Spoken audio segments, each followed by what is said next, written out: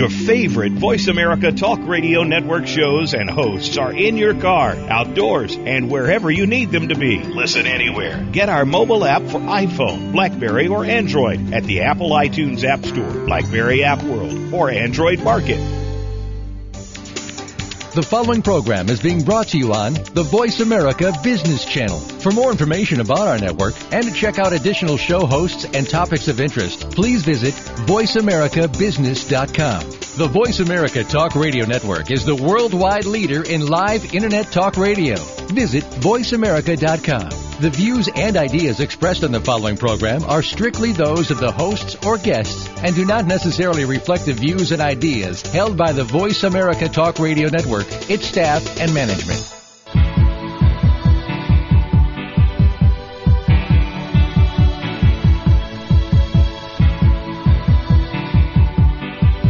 You are now about to take a journey with professional advisors Ken Smith and Ethan Broga on Empirical Investing Radio. To connect with Empirical Investing Radio, please call 1-866-472-5790. Fasten your seatbelts. You're going to need them. Just because the hosts have a sense of humor does not mean their advice won't change your life.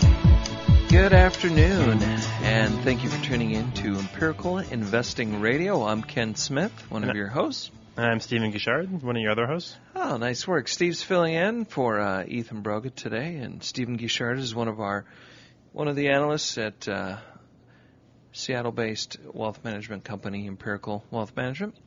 He's a chartered financial analyst and portfolio manager, one of our senior analysts at the company. Thanks for joining us today. Yeah, thanks for having us. Yeah, it's nice to have you. I got lots of investment questions for you. Awesome. That we'll get to today. I want to talk a little bit about the market today, Steve. We've had some downside volatility here recently. So I want to talk about is this a good time to be exiting the market? Is it ever a good time to be exiting the market? Maybe that can be a better, more broad discussion, but at least in terms of the value of the stock market right now, and if it's a good time, and maybe some examples of some investors that we've met recently and some of the fears that they've shared. I'd like to talk about that, Steve. And then I thought we could talk. You had an article about what's been going on with hedge funds, and we can take a look at that. If you're out there and you've been considering that as a particular option, what should you be thinking about, and what are we seeing in the data on hedge funds recently? And if there's time, Steve, I would then like to talk about, on our show today, this idea of the ethics around different financial arrangements between a client or an investor and their financial advisor. And specifically in the press, particularly here in Seattle, there's the former president of an organization called NAPA, is the mnemonic, which is kind of an independent organization that's been created back in the 80s for fee-only or fee-based financial planners. And the former president is caught up in a fraud case here. And I'd like to talk a little bit about what he was doing, and a local or a reporter is asserting that this somehow calls into question the idea of a fee-only method of compensation being ethical relative to commissions. There's a whole thing about that, and if we can't get to it on this show, we'll definitely talk about it next week. And I think it's very, very important because people, in our view, should get qualified help, and that help should be in the most unbiased or conflict-free way possible. So before we do all of that, Steve, I'd like to give out our contact information and give you a little call to action here. If you'd like to suggest a topic for our program, a guest, we from time to time do interviews, and we'd love to have interesting guests that are timely and also relevant to our program of helping to educate you to make a lifetime of smarter financial decisions. Please feel free to do so. If you would like to partake in letting us use you as a kind of a case study for the program, and we'll do a free retirement analysis for you. We've been doing some very, very exciting work, particularly for those who are out there in the pre-retirement stage but still haven't made a decision about Social Security, and looking at Roth conversions and some other things that, Ethan calls it his 5 secrets to a successful retirement. But the difference on some of the appropriate planning, while you still have the opportunity, can add up to hundreds of thousands of dollars and can really be the difference between locking down your financial security throughout retirement. We'd love to talk to you about this. So email us at contact. The address is contact@empiradio.com if we can use you in answering any of your questions or doing a retirement analysis. Or call us at 86, the live number. This is pre-recorded because, Steve, we have Thanksgiving, and they're not doing live programming, I believe, or at least we are not. I know Simon's got to get his haircut. He just got done today for the big holiday, and but he's also not going to be here on Thanksgiving. Yeah. So happy Thanksgiving, everyone who's listening right now. Yeah, happy Thanksgiving. So anyway, you can give us a call, though, at our number here at the office is 1-800-923-4307 if you want to give us a buzz. That's 1-800-923-4307, or contact@empiradio.com. We'd love to help you. And if you do that, we continuously offer free books, some of our favorite investment or financial planning books. We will give you one of those totally free, Steve. That's gratis. Really? And I don't know how you can get a better return on your money than getting a free book on how to that educates you on a lifetime of better financial decisions. Yeah, I don't know how you do it, Steve. So I would take advantage of that and rack up some big savings. You could even regift it. We got Christmas rolling around here, right? You know what I mean? That's a good point. Anyway, like I said, Simon's got his fade all in line today, and he's. Our listeners might not know what a fade is. Oh, well, that's just the style that Simon does his hair. It's short on the bottom and kind of gets blended up through the top and kind of spiky on top. So kind of fades down. Do we have a picture of Simon on our website? He's very stylish. I don't think we do. Particular about his do. So. Alrighty then. Let's get back over to the nature of this program, Steve, which is financial, and helping our listeners make smart financial decisions. The market, Steve, you're a top analyst in the industry, one of the best, I would suppose. And, thanks, Ken. You're welcome. And it's true. I was doing some research last night, just kind of thinking about this, and we've had some investors recently. One of our advisors, Mike, was just talking to an investor, and who was just getting close to retirement, early 60s, for example, this person, and just petrified, absolutely petrified of the stock and bond markets, and was basically saying, "Hey, I don't want to have any exposure to anything." Mm-hmm. And we do a lot of educational seminars and discussions with investors and the public, and I mean the two big threats that I talk about a lot in those presentations, Steve, are inflation eroding away to a successful retirement program. One would be inflation eroding away your real wealth and your ability to sustain your lifestyle, and two, volatility coming in and wiping it out. Mm-hmm.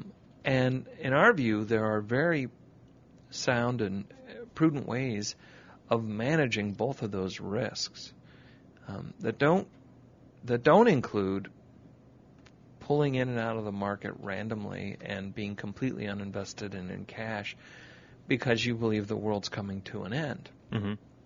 So, Steve, I wanted to run a couple ideas by here. I looked at, we advocate global diversification, as you know. We own literally thousands of securities in every portfolio that we design for our clients have thousands of securities in them, stocks and bonds. If there are, depending on how aggressive we are trying to be, the mix varies between the stock and bond component, but there are typically thousands of stocks and hundreds, if not thousands, of bonds on each side. And I was looking, though, if you take the S&P 500 index, which is probably one of the most popular and standard indexes of tracking what's going on in the U.S. stock market, and has a much more diversification breadth than just the Dow Jones, right? There's 500 stocks in that. But it's what's called a capitalization-weighted index, right? Which means, Steve, you want to explain that? Well, rather than just take 500 companies and give them an equal weighting, they say, well, the larger companies are more important in the stock market and the economy, so they're going to get a greater weight. So each company is weighted according to its value. Yeah. So if you look at that and you say, well, everyone, at times, it seems to me, Steve, that the market can be this kind of esoteric beast, especially when we have downside volatility going down rapidly and severely based on day-to-day news. And the media just amplifies that news. And you and I have looked at studies and talked about the idea that sometimes a market moves and there really is no real news in a particular day. And the media will just have to make up news in order to they'll drum up something or come up with what happened to come out and try to right use that to explain what happened, why the market went up or down. But various times throughout history, though, some of the major market moves really weren't accompanied by any major news. Right now, though, if you had to pick, what are the key headlines here day to day that are driving some of this concern? The Greek crisis and that spreading over into the rest of Europe is one. Another recession in the U.S. people are worried about as well. Slowdown in other emerging markets. And currently, we've got this the issue of the debt ceiling and the budget. The super committee failing, right? The debt crisis continuing in the U.S., the upcoming election, and all that instability that causes. And then you got these continued things like the MF Global, right? These institutions that just go under all of a sudden. Yeah, if MF Global could go down, what other banks go down? Doesn't create confidence, right? I mean, it's not making people feel good or going, oh, great, everything's working out here. Yeah. But when you start to break the market down from this kind of unknown beast here, and you look at where the companies are, the companies that are inside this, and you start to ask yourself, hey, if I have some market exposure, first of all, I should never take more exposure to stocks than I can afford. And if I don't have the appropriate time frame, I shouldn't be in stocks on a month-to-month or quarter basis. So it's kind of an interesting scenario when people are making decisions about what they think the stock market will do over the next 3 months, 6 months, even a year, when really that should be irrelevant. It should be over their time horizon. And if they don't have a time horizon where the money that's allocated to stocks would be in there for at least 10 years, you might want to reconsider it anyway. Yeah. But somebody who's in their early 60s, we talk about in our presentation, they could have a 40-year time horizon. Hopefully. We've got to take a quick break, Steve. I want to come back on this topic and get to the point here. We'll be right back. When it comes to business, you'll find the experts here. Voice America Business Network. Are you an individual investor looking for a trusted financial advisor, or are you a financial professional looking to connect with a world-class wealth management firm? My name is Simon Liu, Portfolio Manager with Empirical Wealth Management, inviting you to contact us at 1-800-923-4307. That's 1-800-923-4307. Or visit our website at empiricalfs.com. That's EMPIRICALFS.com. Our mission at Empirical is to provide clients with the most effective, unbiased investment and financial planning advice available. Empirical is changing the way investment advice is delivered by striving to put our clients' interests first. Call us now to get started with a no-cost, no-obligation discovery process. The number again is 1-800-923-4307, or you can begin this process on our website at empiricalfs.com. Tune in to Tom Says for practical solutions that you can use in your life. Whether it's information you can use for business, spiritual awareness, health, or personal issues, you'll want to listen to this life-changing program hosted by Tom Gerbic. Tom will also invite you to participate by calling in or sending emails. There's no topic that's taboo. With Tom's life experiences, you'll find that a weekly visit can be truly inspiring. Tom Says can be heard on the Voice America Variety Channel every Friday at 10 a.m. Pacific, 1 p.m. Eastern, with a weekly rebroadcast on the Voice America Business Channel. When it comes to business, you'll find the experts here. Voice America Business Network.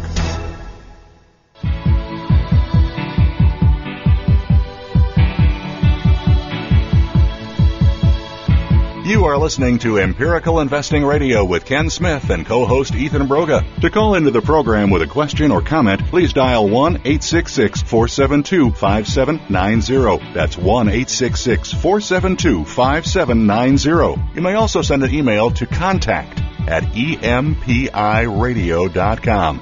Now, back to Ken and Ethan. All right, welcome back to Empirical Investing Radio. Today we have Steve Guichard, chartered financial analyst. That's correct. As they certified something. And this is Ken Smith coming at you. We are in the Empirical Tower here in Seattle, Steve.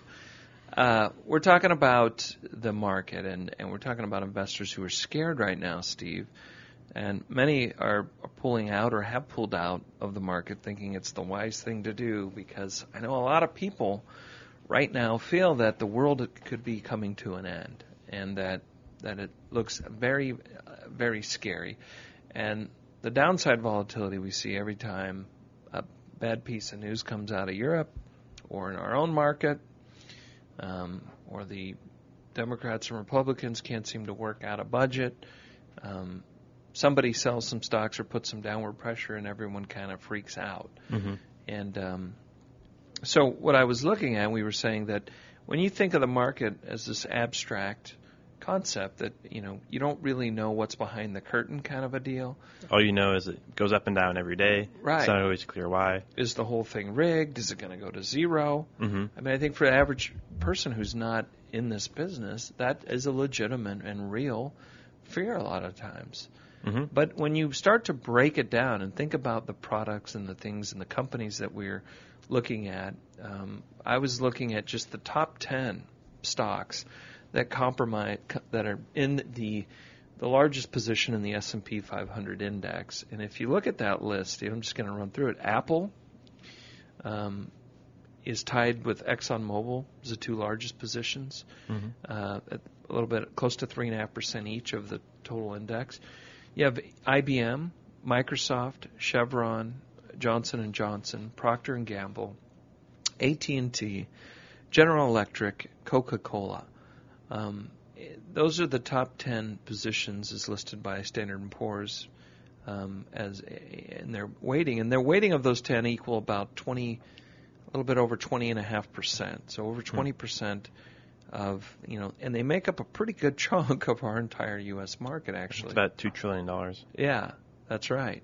Huge amount of that. And if you start to think about it, and I just pulled up some reports on Apple and Exxon, but let me pull that up, Steve. But if you look at the price to earnings multiple, I'm looking at the Standard & Poor's stock report here they have as of November 19th, Steve.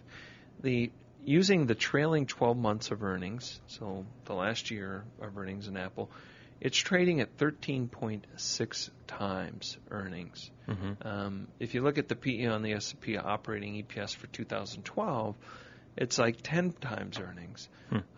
If you look at, and I'm going to come back around, but if we just take, if we look at Exxon Mobil, you've got a PE ratio of 9.4. on the trailing earnings according to S&P. Now, with everything that's going on in the world here, if we kind of pull up in the last few years, look at the earnings per share number, and I'll just look at Apple, for example. So in our globally diversified portfolios, I'd venture to say that Apple and Exxon are probably two of the larger stock positions in those portfolios, because we tend to build our models around funds that are also cap-weighted. And if you look at this, Steve, if we go back to 2007, so kind of right at the peak of the crisis, you had earnings per share for the full year at $3.93 on Apple. 2008, it was $5.36. 2009, $9.08. 2010, $15.15. And for 2011, it looks like expected for the year to be $27.68. Wow, they're just an earnings machine. That's pretty good for a time where people are worried about the world coming to an end. Mm-hmm. They're selling iPhones and iPads and selling music MacBook on Airs. Yeah, I mean, they're selling lots of stuff here, and people are buying this. And what's interesting is to see that kind of revenue growth on something that I wouldn't classify as an absolute essential for a lot of the products. You know, do you really do you need to have iTunes or an iPhone, Steve, or could you get by with just a phone that makes calls? I mean, we all got by for a long time without iPhones. Or Probably iPads could still. Or, yeah. Mm-hmm. I mean, I know I have several computers now. Just to, I don't know that that's a necessity. You know, I have a laptop and then I have my desktop at home. You're a busy, productive guy. I'm a mover Man and needs a shaker. few computers. That's true, Steve, but that's here nor there. The point I'm trying to make here is when you start to think about these companies and think about the products that you use, that your family uses, that your friends are using, regardless of whether Greece defaults on its debt or Italy or Europe has problems. I mean, I'm not diminishing that, but ask yourself, would these companies go to zero? Because people are pulling in the market because I think a lot of times they have the real fear that it's going to go to zero. Yeah. ExxonMobil, let's do a little examination of that real quick. I just wanted to give you the growth rate on that, and I'm not recommending Apple. That's not the point. It just happens to be a big position, and even if you own a diversified portfolio, it's going to be in there. You know, I'm just picking the top 10 companies. There's no rhyme or reason. I'm not even trying to pick companies that I'm saying, hey, these are the good ones you want to buy. The S&P report here, they have a nice rating, and they have a price 12-month price target of it at $500. I don't make comments. We don't do that kind of individual stock recommendation work. There's a reason we don't do it, and that no one else seems to do it well. That's and right. Investors don't need it. Well, if you look at the 5-star stocks that they had in 1999, they were all tech stocks: Cisco, Intel, Microsoft. Wow. All the NASDAQ stocks, you know, S&P. So I don't put a lot of stock into that. In the fact that any one stock or even one narrow industry of stocks can certainly take an unexpected turn for the worse. But the 10 we're pulling out here are from all different industries. And when you're looking at it, you know, if you look at the average PE in 1999 of the S&P index, it had gotten up close to 45, I think, 47, depending on how you measure it. We're talking about a growth stock here. Apple, I wouldn't necessarily classify it as a growth. Standard & Poor's puts it as large cap growth. That's trading at 13 times trailing earnings. Wow. And I just looked up the PE of the S&P 500 in total is about 13, which compared to those 1990 fees is quite a bargain. Yeah, it gives some room for error. I mean, people are not. The market's priced in a lot of the fear and the risk, and I think that's what people kind of fail when they're pulling out of the market.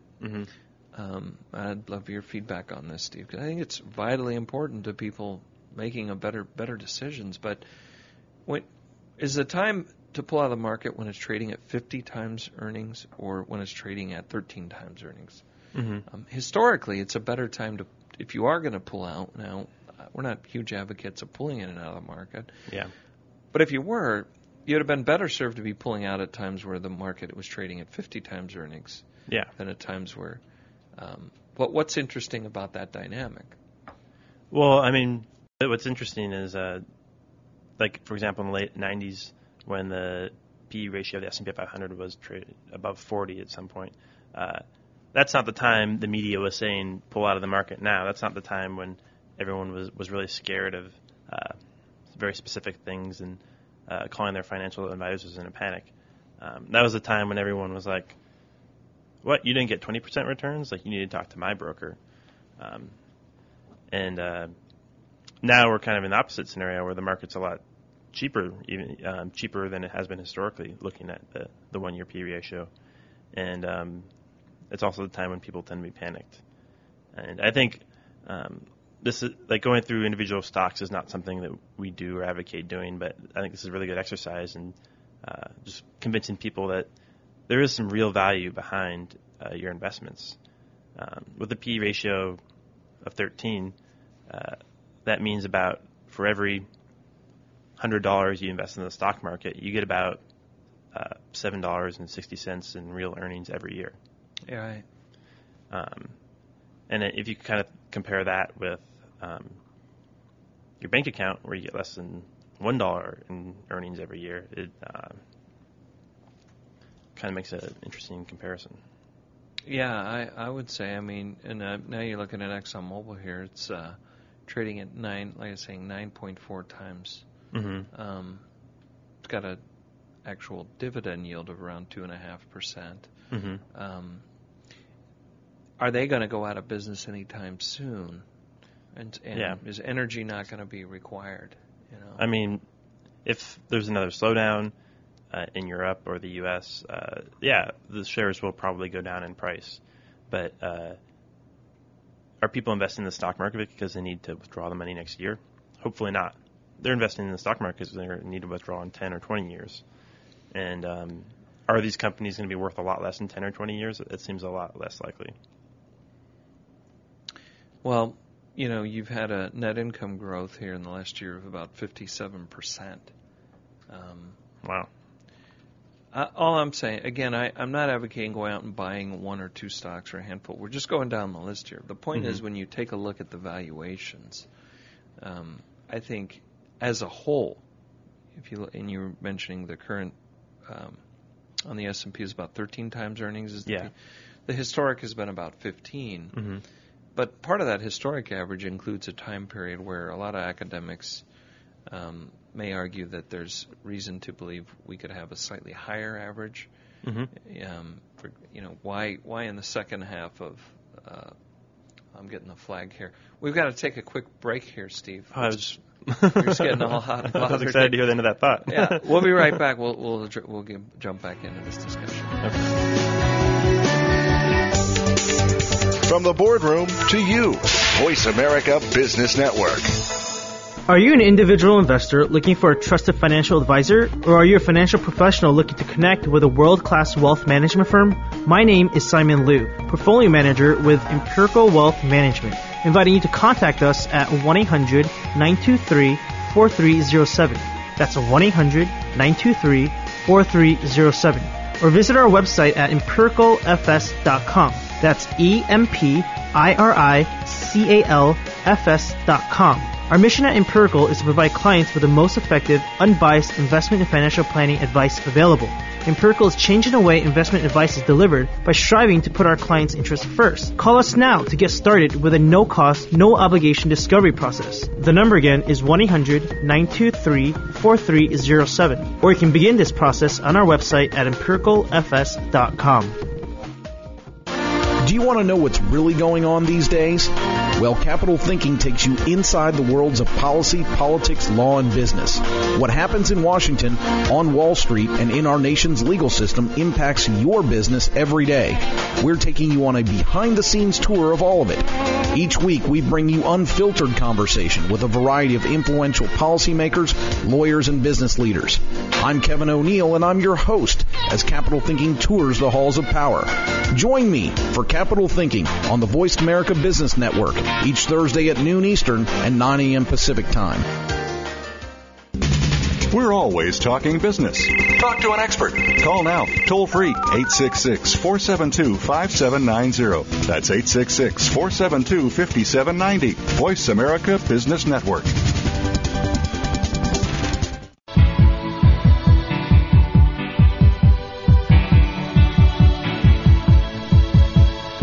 You are listening to Empirical Investing Radio with Ken Smith and co-host Ethan Broga. To call into the program with a question or comment, please dial 1-866-472-5790. That's 1-866-472-5790. You may also send an email to contact@empiradio.com. Now, back to Ken and Ethan. Okay, Steve, we're back. I'm back. We're both back. Ethan's not back, but he will be back next week. He'll be back next week, hopefully. He's a man of leisure, and I know he likes vacation, but we're hoping he'll be back. We're in here, Empirical Tower, broadcasting on Thanksgiving. Yeah. He loves to be in the mix, though. So, all right. Well, what we're talking about here is, Steve, in the last two segments, I've been setting up a case that if you're sitting there worried about your investments, your 401k, your retirement funds, it's more important to focus your time and energy on finding the right financial advisor, for example, and getting a financial plan down than it is spending your time worrying about whether the stock markets around the world are going to go to zero and pulling all your money out of the market and putting it under your mattress.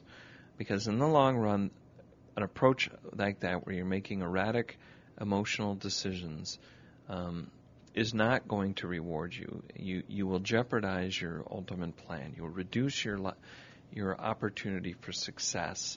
You'll reduce the opportunity that you'll have enough money to make it through retirement and sustain your quality of life throughout retirement.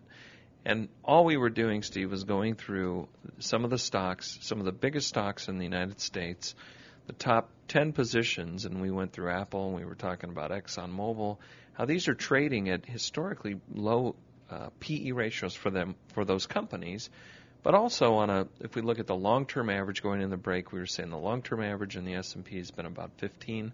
There's some very valid arguments out there as to why in more recent modern times that you might be able to justify a higher PE ratio for our market, maybe something in the 18 to 20 range is what I've seen, because of increased liquidity, enhanced liquidity and transparency and informational efficiency, enhanced productivity. But you also have transaction costs, the cost of diversifying and investing in stocks coming down over the years. Basically, stocks are just a better deal now because you can buy and sell them because they're a lot cheaper. They're also good compared to bonds because bond prices are way up. In other words, interest rates are down. So it makes sense that these days stocks would be more highly valued than they had in the past.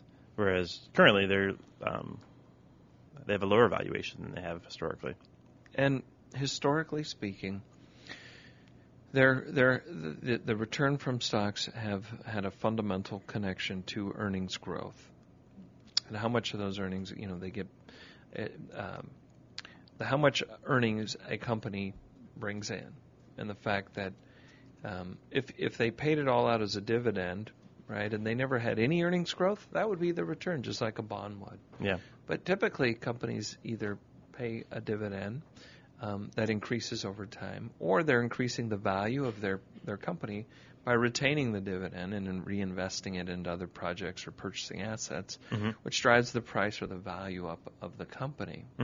So from time to time, though, the market moves wildly, just like any one stock, in part because of the speculation about what the short-term direction of earnings will be. And so, we'll have times where earnings do decline, and they did during the last two recessions. You had companies where earnings declined, and if the price of the stock stayed the same, all things being held constant, the PE ratio would be much higher. That PE ratio is the speculative. John Bogle from Vanguard refers to it as the speculative component of stock market returns over any given period. So, and then you're saying that basically because we think corporations in the world will have earnings that are probably higher in 10 or 20 years. We don't exactly know, though, how the market will value those earnings. That kind of tends to fluctuate randomly. What people are willing to pay for the same dollar of earnings in the future is the speculative part. It's the unknown. Mm-hmm. Today, right, it's 13 times earnings on the S&P. For some reason, it was 45 in 1999. In 1999, people were willing to pay 45 times earnings, a significant premium over what they're willing to pay. But yet, Steve, I ask you, do we have more earnings per share today than we did in the past? Mm-hmm. Yeah, we do. Yeah. People just aren't currently paying that kind of a premium. Mm-hmm. And that it could go down below 13, but it's already below historical averages. And is it likely that it's going to go down to 4 or 5? Seems pretty unlikely at this point. There's a limit, right? Mm-hmm. That you would expect to see it. And we were just talking about Microsoft as one of the other companies in the top 10, mm-hmm. Which is trading at about a PE of 9 right now, 9 times earnings, which is very interesting when you think about historically what multiple. I know the multiple for Microsoft has been up to 40, 50 times earnings in its heyday. Yeah. Those heydays are over. Yeah, I'm not saying it's necessarily worth that. Mm-hmm. I'm saying it's certainly not trading at exorbitant values for what you're getting. And the point we're making here is if you take away some of this doom and gloom and start to look into these companies, mm-hmm. and if you owned a broadly diversified index, and I'm just focusing on the U.S. here, Steve, and you started going through the list, starting at the top and looking at these, and you say, geez, regardless of what happens in Greece or Italy, again, is Microsoft or some company like Microsoft going to still have a market for computing? Are we still going to use an operating system of some kind? We all could move to Macs, Linux-based systems, mobile phones. And my point is we own all of them in our portfolios. So yeah. Wherever that is, because now you're talking about moving from one substitute to another or whatever. Mm-hmm. Buying Google. But the real question Microsoft is, products are to you Google going or to Apple? stop accessing information? Mm-hmm. Are you going to go back 20 years in time and go, well, I'm just going to opt out of getting data and using any kind of computing system? Is that what you're contemplating, Steve? Not at this point, but no. Keep getting more bad stock market news. You never know. You might. You'll be using the abacus again. Some K. We're going to go way back. I'm just saying, think about some of these Johnson & Johnson and we're still going to need toothpaste. Yeah, are you going to stop taking medications or putting a Band-Aid on? Or I just don't. I don't see that. I see a lot of fear, mm-hmm. but that fear is largely based on very distracting issues that, again, are important to the global economy, mm-hmm. and doesn't mean that we won't have a slowdown. But I'm saying if you have a time frame and you think about these products that we're all using day to day, and you look at the valuations on these companies, it makes me very optimistic about the money I'm putting away for my kids for their college planning, which is 10 plus years away, for my retirement, which is 10 plus years away. And ideally, you'd have 20 years if you're thinking mm-hmm. about stock market. And we were saying, hey, even somebody who's 60, who's retiring, their life expectancy, if it's a couple, that one of them will live to 100 is still 5%. Wow. That one of them will go beyond 80 you're at 44%, Steve. So you have a pretty high probability on that 20 years, even if you're 60. So if you're 30, 40, I don't understand. We quote the statistics on here about some of the polls that have been done, and only 30% of people even having a financial plan, but being confident that they'll be able to retire, that are in their 20s and 30s. There's so much time to plan now and to get on track. It's kind of crazy to me. But I can understand the fear when you think of it in this constant bombardment. And if you seek, you'll certainly get fed it that the world's going to come to an end. There's always someone willing to feed you that information. But, again, start breaking down these companies one by one.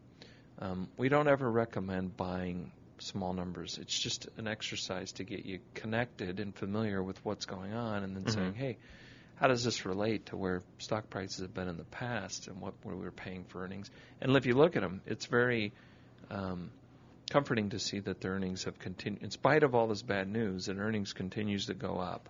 Yeah. All right, let's move on to our next topic, Steve. Did we flog that horse? I think that's a pretty good summary. Yeah. Yeah, I'm feeling better. I know. Are people going to stop eating turkeys? Oh. Okay. What was that? It's kind of a weak turkey. Oh, there you go. Yeah, there we go. They cranked that up.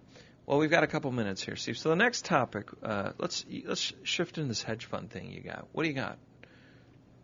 Oh, well, earlier I ran across an interesting graph about hedge fund correlations that I emailed to you. And I liked it. You did? Yeah, it's pretty cool. So basically what you're seeing, or what I'm seeing and what you can't see, but I'll describe to you, is the correlation between the HFRI Equity Hedge Index with the S&P 500. So basically the amount that hedge funds and the stock market move in sync. And hedge funds were created with the idea that they would not have risks that is correlated with the S&P 500. That's one of the big selling points is that, sure, the stock markets will go up and down. That doesn't necessarily mean that your hedge funds are going to go down at the same time. And looking at this data, which there are a lot of problems with hedge fund data. But that was a sizzle, right? Yeah, that was a sizzle. Yeah. And according to this data, back in 95, 96, the correlation was quite low. It's on a scale between -1 and 1, 1 being high, 0 being no correlation. But for a long time, it was at around 0.6, which was a great diversifier, and if those numbers are real, would probably make it a great addition to a portfolio, given some other aspects. But what we see is there's a clear trend. It's since 95 to now, it's been going steadily up, and over the past few years, it's been around 0.8, 0.9, or. Steve, we've got to take a quick break. Sorry to interrupt. Okay. We'll come back and get right back to this hedge fund discussion. Okay, awesome.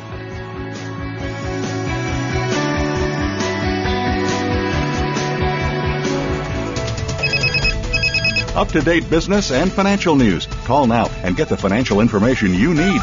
866-472-5790. 866-472-5790. The experts are here. Voice America Business Network. Are you an individual investor looking for a trusted financial advisor? Or are you a financial professional looking to connect with a world-class wealth management firm? My name is Simon Liu, Portfolio Manager with Empirical Wealth Management, inviting you to contact us at 1-800-923-4307. That's 1-800-923-4307. Or visit our website at empiricalfs.com. That's EMPIRICALFS.com. Our mission at Empirical is to provide clients with the most effective, unbiased investment and financial planning advice available. Empirical is changing the way investment advice is delivered by striving to put our clients' interests first. Call us now to get started with a no-cost, no-obligation discovery process. The number again is 1-800-923-4307. Or you can begin this process on our website at empiricalfs.com.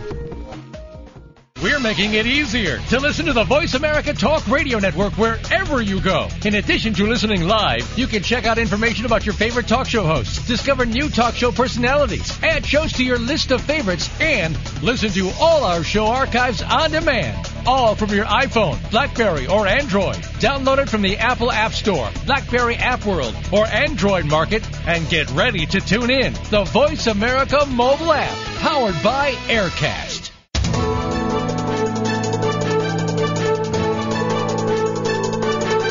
Whether the market's up or down, or if you're looking to improve your portfolio, our experts are ready to talk to you.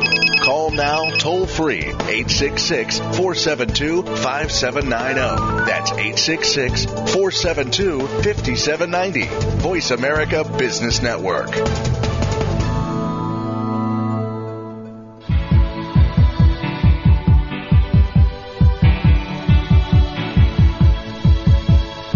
You are listening to Empirical Investing Radio with Ken Smith and co-host Ethan Broga. To call into the program with a question or comment, please dial 1-866-472-5790. That's 1-866-472-5790. You may also send an email to contact@empiradio.com. Now, back to Ken and Ethan. All right, it's Ken Smith here with Stephen Gishard on Empirical Investing Radio. On the last segment of our program, we're talking about hedge funds and the data that... Steve, where did this data come from? This is the HFRI Equity Hedge Index. And HFRI, they're one of the more well-known hedge fund index providers. Okay, so they're an index provider, and they provided the data on this kind of study and trend on what's going on with hedge funds. And what we're talking about is the steady decline, I think you were saying, in these hedge funds as a group that they're tracking in this particular group, being closer and closer to S&P 500. Yeah, basically hedge funds are designed to be resistant to stock market declines, but since the last financial crisis, they've been pretty much moving in lockstep with the stock market. Only with worse performance. Yes, which we haven't discussed yet. Oh, I'm sorry. But if you look at the same data, this HFRI Equity Hedge Index, it's been going down the toilet. It's been going down the toilet, right? So back in the 90s, according to this data, and there were some issues with this data that we can get to,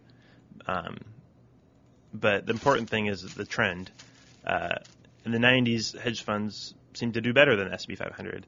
And since then, there's been a steady decline, and now you're actually getting worse performance than the stock market. Which is interesting because it's something we've been fighting, or I've been fighting my entire career, Steve, which is after hedge funds, some of these hedge funds showed some so-called diversification value. After the tech bubble, right, money was pouring into these things like crazy. Yeah. And like other things, they tend to do bad at the time after the money pours in. Yeah, if you were to do another graph of assets in hedge funds, it's been rising steadily since the 90s. So money goes into hedge funds just as they start to do poorly in every respect. Well, we were reading an article about the Legg Mason manager, Bill Miller, who for 15 years had managed to beat the S&P 500, whether it was luck or skill or whatever. Yeah. But then in subsequent times, I think for the most recent 5+ years, he hasn't done well at all, and now he's announcing that he's retiring. And in this CNBC article here, Steve, they talked about how there are no superstar mutual fund managers anymore, that he's probably the last of a dying breed.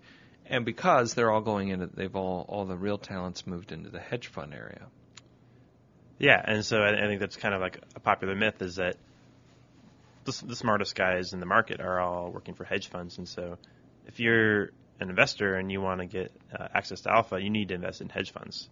And it's something we've been trying to push back against for a while. And now the data clearly shows that these days hedge funds are a very poor investment. And part of that pursuit of what you're calling alpha, which is really a higher than market return without taking on additional risk, right, is what the definition of alpha would be, is any return in excess of the return you would get for a given amount of risk on a benchmark. Exactly. Well, isn't it intuitive if we look at what happens in the stock market is at the point in which the so-called best and brightest talent is pouring into that segment, they're competing against themselves, right? They're not competing against you and I because we're not engaging in the strategies that they're engaging in. Yeah. But they're competing against themselves for return.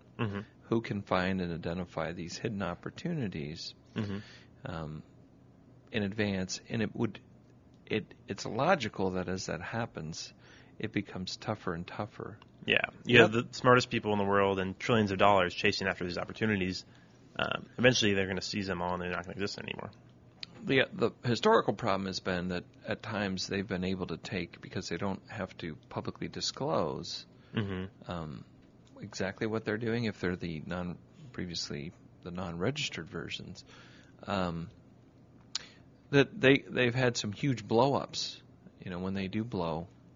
Yeah, it's very easy for a hedge fund to use a strategy of taking around a lot of risks that doesn't show up in the returns. I think someone likened it to once picking up pennies in front of a steamroller. Like, for a while, you're going to do fine. You're going to get steady, decent returns, no problems until one day everything kind of explodes. And then it's not until then that investors realize how much risk these hedge funds are actually taking. And if that, when they talk about correlated risk or whatever, the fact that it doesn't go down when the S&P goes down in the past didn't necessarily mean that there's no risk. It's just not correlated to the S&P 500. Mm-hmm. And I think that kind of leads people to believe that they're less risky than maybe they really are at times. Mm-hmm. Or the methodology that they were starting on in the beginning somehow evolves or morphs into something where they wind up being in a risky situation. And that risk emerges in a black swan kind of an event. Yeah. Where it then wipes out the entire fund, like the long-term capital kind of a scenario. Yeah. So anyway, our advice the last point I was going to make on the hedge funds, the reason why some of the academic guys don't like Ken French and Eugene Fama, when I've heard them speak about hedge funds, they say, hey, maybe there is some of this real brilliant talent out there. We're not even disputing that, but they tend to, when they do get an edge, they tend to eat the edge away by their own fees. Yeah. So unfortunately for the investors, is if you have somebody who has this knack of being able to do better than they could in a publicly traded mutual fund, the first thing they tend to do with hedge funds, or the reason why you would go to that, is because you can charge higher fees, right? And you see that in the hedge fund space, and the most well-known hedge funds with the best track record will have higher fees than the lesser-known ones. And so even if they are smarter people with the potential to have higher returns, they're taking that return home in their own paycheck. They're not giving it to the investors. The investors aren't getting the full fare of it. They're not getting, a Vanguard ETF expense ratio with getting to keep all the superior returns. The guys who can do that tend to eat it away until their luck runs out. Yeah, of course, and then they just shut the hedge fund down. Is what happens. I see happen very frequently. Not a good strategy. There are much better ways to build portfolios and manage risk that are way significantly more tax efficient, liquid, and transparent. So these advisors that have engaged in this whole hedge fund game, I think, have done their investors a huge disservice, and it's primarily based, in my view, in the past on a sales tactic. Yeah. That, hey, this is what people want. We're going to give the people what they want. Yeah, and unfortunately for a long time they had these hedge fund returns and low correlation to back them up. Now there have always been a lot of problems with that data, but now it seems that data is working against them and actually shows the one of the things was that the funds that don't do well, it was always optional for them to report. Yeah, they don't have to participate in the fund. So if your fund blows up, you have negative 50% returns. Are you going to send in your performance to the index? Probably not. Yeah. Well, Steve, we're out of time. I wanted to talk about this NAPFA deal. So we'll start next week's show. Okay. With or without you, as my favorite UT song. And we'll go through that. Maybe we'll have you back in for that, though, because I know you're getting excited. Yeah. So thank you very much for tuning in. We hope you have a wonderful Thanksgiving and holidays, and we'll be back next week. Yeah. Happy Thanksgiving, everyone.